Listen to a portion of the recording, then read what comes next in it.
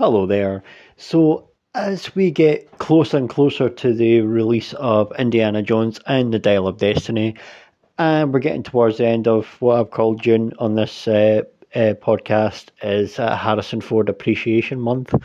I've got a little throwback review. I've been mentioned I was going to do it, and it's for The Fugitive 1993, which was actually one of the biggest films of 1993, which is actually quite impressive when you consider Jurassic Park came out there, which became the biggest film of all time. And I believe it was the third biggest film worldwide or domestic. Don't know. I remember hearing it was the third biggest. Don't actually know what the second biggest was, but we can bet it wasn't Super Mario Brothers from 1993, though. You know that, motherfuckers. But, this is my review for The Fugitive. I will go into some spoilers on that with this. So, film that's been out for nearly 30 years. Kind of incredible when you think about it. This, because it's never aged a day. It just has all those qualities that a good thriller should have, so this film, if anything I would say about this film, I rewatched it again a couple of days ago, if I could say anything vaguely negative about it, it's almost like it peaks too soon, because I do think the pacing is so good in the first 40 minutes or so. It's like unbelievably phenomenal. It almost struggles to keep up with that in the second half, even though the second half is incredibly compelling and the way it all comes together works really well, if anything. But, look at the first 40 minutes of this film. You are thrown right into it. There's no time wasted. And, this guy, you've got pretty much Harrison Ford's character, Richard Kimball, we've all set the scene of him. His wife's been found murdered. He's the prime suspect. He gets questioned in it, in a great scene as well. Absolutely great scene. And he's found guilty in court. They don't even waste much time with the court scene. It's just like bang, bang, there. This is all before the credits have stopped going. And I'll say one thing about the credits as well. The main credits as well, when it showed like the two main names, the Harrison Ford, and then his first name, Harrison, flipping to Ford, Tommy Lee Jones. His first two names, of course. His first Tommy Lee, not Pamela Anderson's Tommy Lee, of course, but flipping into Jones. Brilliant. I love that. That's actually, I remember watching that again. It's like, oh yeah, I remember seeing that. I think that was cool. That was a great little touch. Don't know why, just liked it. But there you have it, motherfuckers. And so the actual credits are just basically done with that, and you get to this what's become iconic, the way he escapes, the train crash and things as well, and then it's so well done as well. You've got some other guy. He looks like he's faked foaming at the mouth. He's done something to make sure he starts foaming. But so a security guard goes to him, and then he's just tries to escape, shoots, and then it just causes all types of havoc and things. But the stunt was so well done, practically done, looks to perfection. And, this thing was iconic. Too much to the point that this was actually mocked in The Simpsons as well. Not mocked, but had homage paid to it in The Simpsons. Just like another scene, and we'll get to that later. I remember when Homer, for some reason, was getting... I can't even remember why, but I remember they'd done it, and I was like, oh yeah, Fugitive. When he's doing the little thing when he's running next to the train. But this was a spectacular stunt. It was great. And we get the introduction to Tommy Lee Jones' character, Samuel Gerard. Brilliant character. He was so good. It's like everyone, he just comes in. You just know. There were certain little lines as well. As like there was the leg chains were unhooked and things were found. And of course, it was one of the things. Is of course, Harrison's character, Richard Kimball, is a doctor, and one of the security guards lets him go when the other guy needs to get treated, and he's just like, yeah, unhook me, unkey me. And then, of course, it's like, oh, you've got Tommy Lee Jones, leg change, wow, there are legs in them. By the way, there's going to be a lot of shit impressions of Tommy Lee Jones and Harrison Ford in this review, so be wary of that motherfuckers. But and this character, instant impact. You just knew the charisma came off the screen, and it's almost like when you see Harrison Ford and Tommy Lee Jones in the same film. It's a pair of cynical, grumpy bastards. It's like the ultimate, never mind Face Off, this is like the ultimate cynical, grumpy bastard off. And it works so well, even though they're not actually on screen that much together. Believe it or not, they're really not. But we'll get to the other moment, the first time they appear on screen. But it's so well done as well. And there's so many little great moments as well. I've not seen this film for a while, but moments that I just remember when he's like going to his one of his assistant, who was Newman. He's just like, "What you doing?"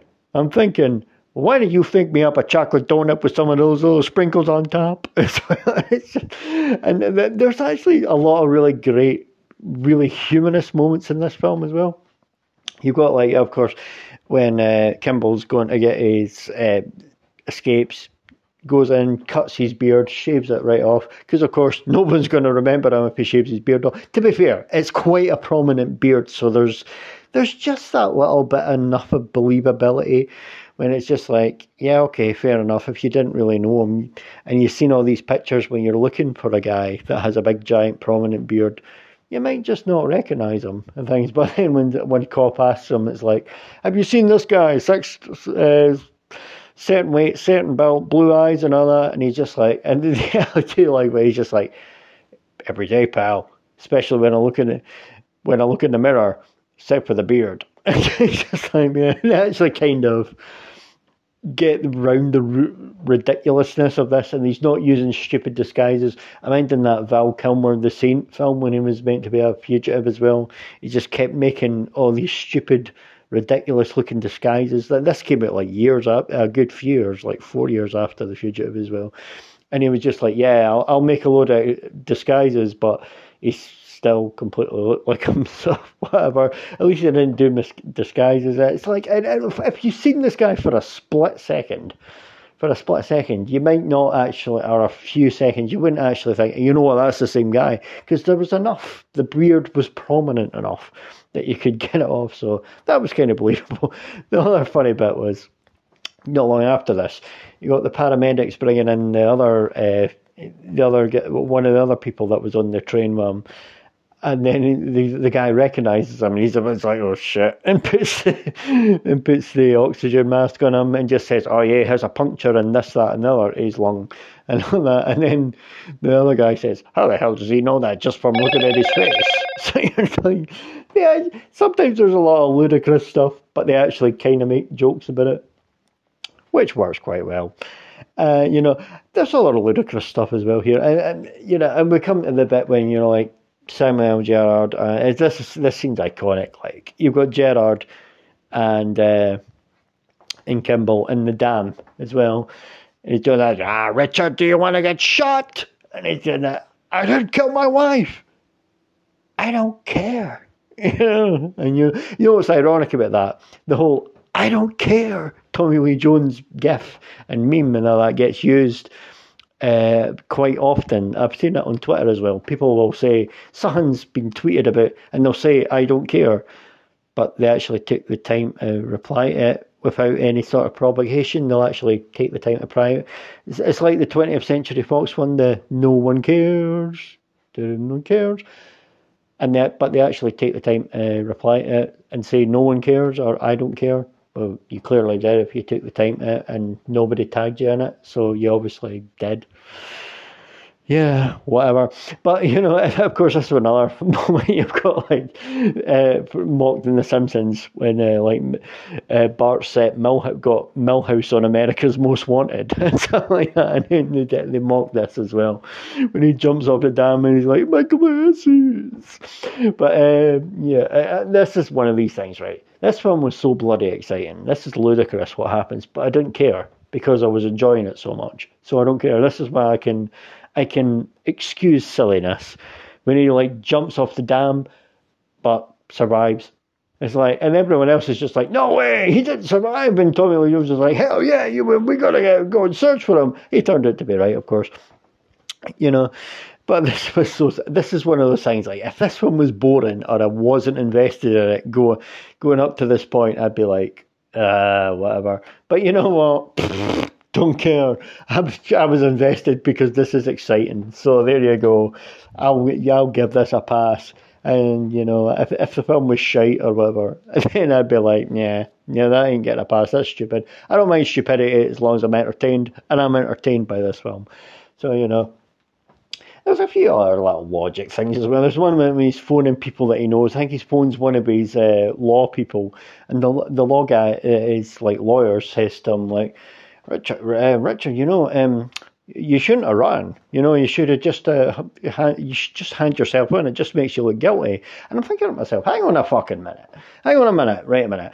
This guy, he's telling him to hand himself in. It makes him look guilty, and he's like, well, he's already been to court and been found guilty, and you know, he was literally on his way to get transported somewhere to get lethal injection. So I think if he hands himself in, I mean, I'm sorry, but this is the very definition of you've got nothing fucking left to lose. So come on, mate, seriously. But you know, but this was fun as well. I'm phoning up these people, and there's some other really great scenes as well. I do think the first half of the film is significantly stronger than the second half, but you know, it does it focuses on piecing the puzzle together. Of course, you know, we actually end up finding out that it's this guy. Of course, the whole one-armed man, which was mocked in The Mask, like that came out a year after this. It's not the me, it was the one-armed man. That was done. You can see how much this film actually did have an impact on culture and things like that as well.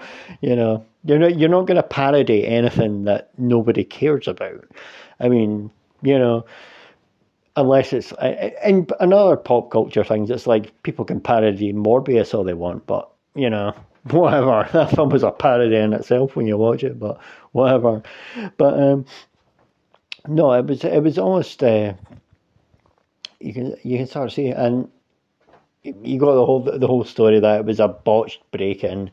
Richard Kimball wasn't going to approve these samples that would cause liver damage, and that's what it was. And then the other doctor they did a stage break, a forced break-in, and well, a break-in went bad. They didn't think Helen Kimball would be there, and they ended up killing her. So. I'm framing Richard for it, so they could switch the samples around. So, you know, botch samples. Yeah, and we come to the big ending as well, and you've got like two big doctors fighting out on a rooftop, just like in real life. But there you go. But again, the film's so exciting, the film's so engrossing, it doesn't really matter, because I'm entertained by this, and this was great. And you know what, Harrison, brilliant performance in this, as always, absolute star. Doesn't get an Oscar nomination. Again, you want to talk about how much of a farce the Oscars are. Harrison Ford only ever got one Oscar nomination, and I mentioned this. This is for Witness. I think it came out in 1985 or something like that. And Tommy Lee Jones actually won the Oscar for Best Supporting Actor. And to be fair, even though this is Harrison Ford Appreciation Month and one of my favourite ever Harrison Ford films, I do have to say he did steal the show in this film, and absolutely thoroughly deserved. So, you know, there you have it. But of course, we all find out Richard Kimball's innocent, and we all go home happy.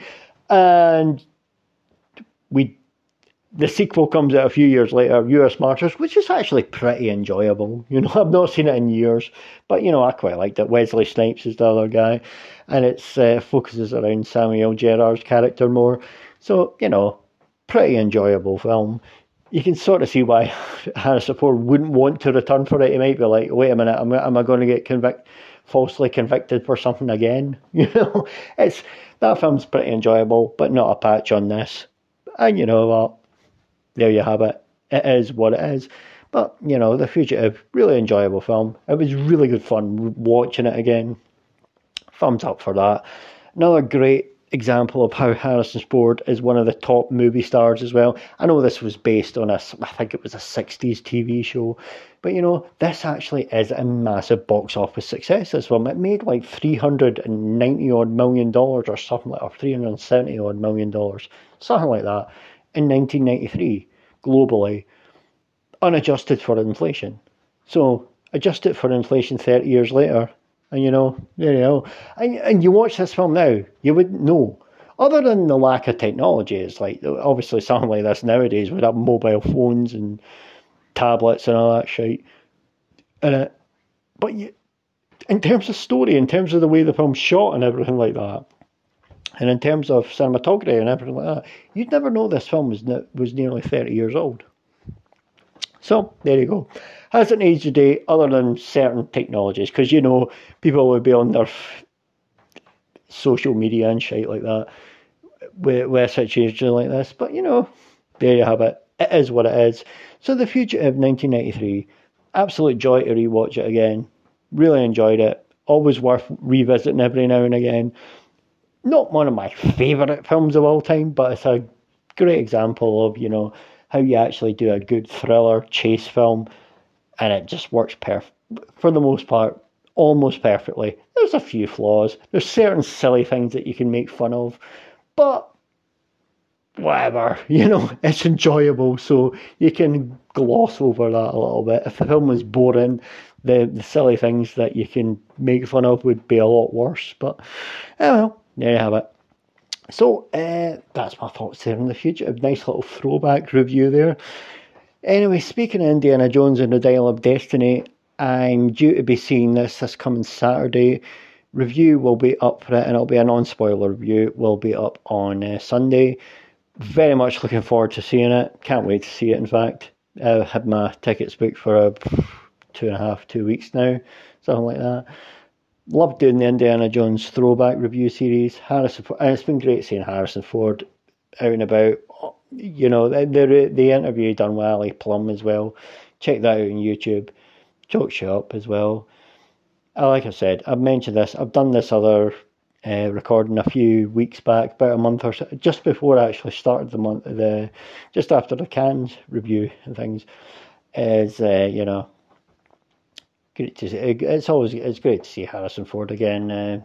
He wanted to do another Indiana Jones, and who are we to say? Hopefully, I love the film, but you know what? This is one of those situations. Can't remember if I've mentioned this before. I'm actually kind of okay with Dial of Destiny's destined to bomb because they've spent way too much money on it. I just don't think the interest is there from the general audience. But you know what?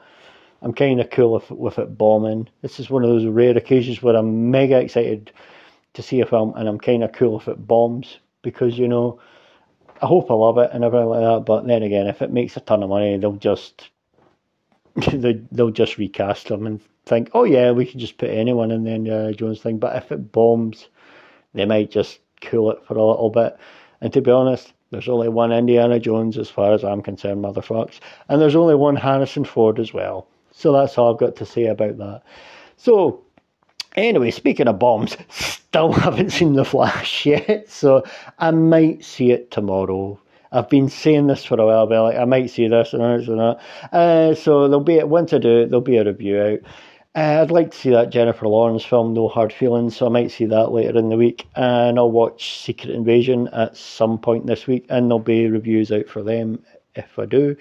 Thank you ever so much for taking the time to listen, and goodbye.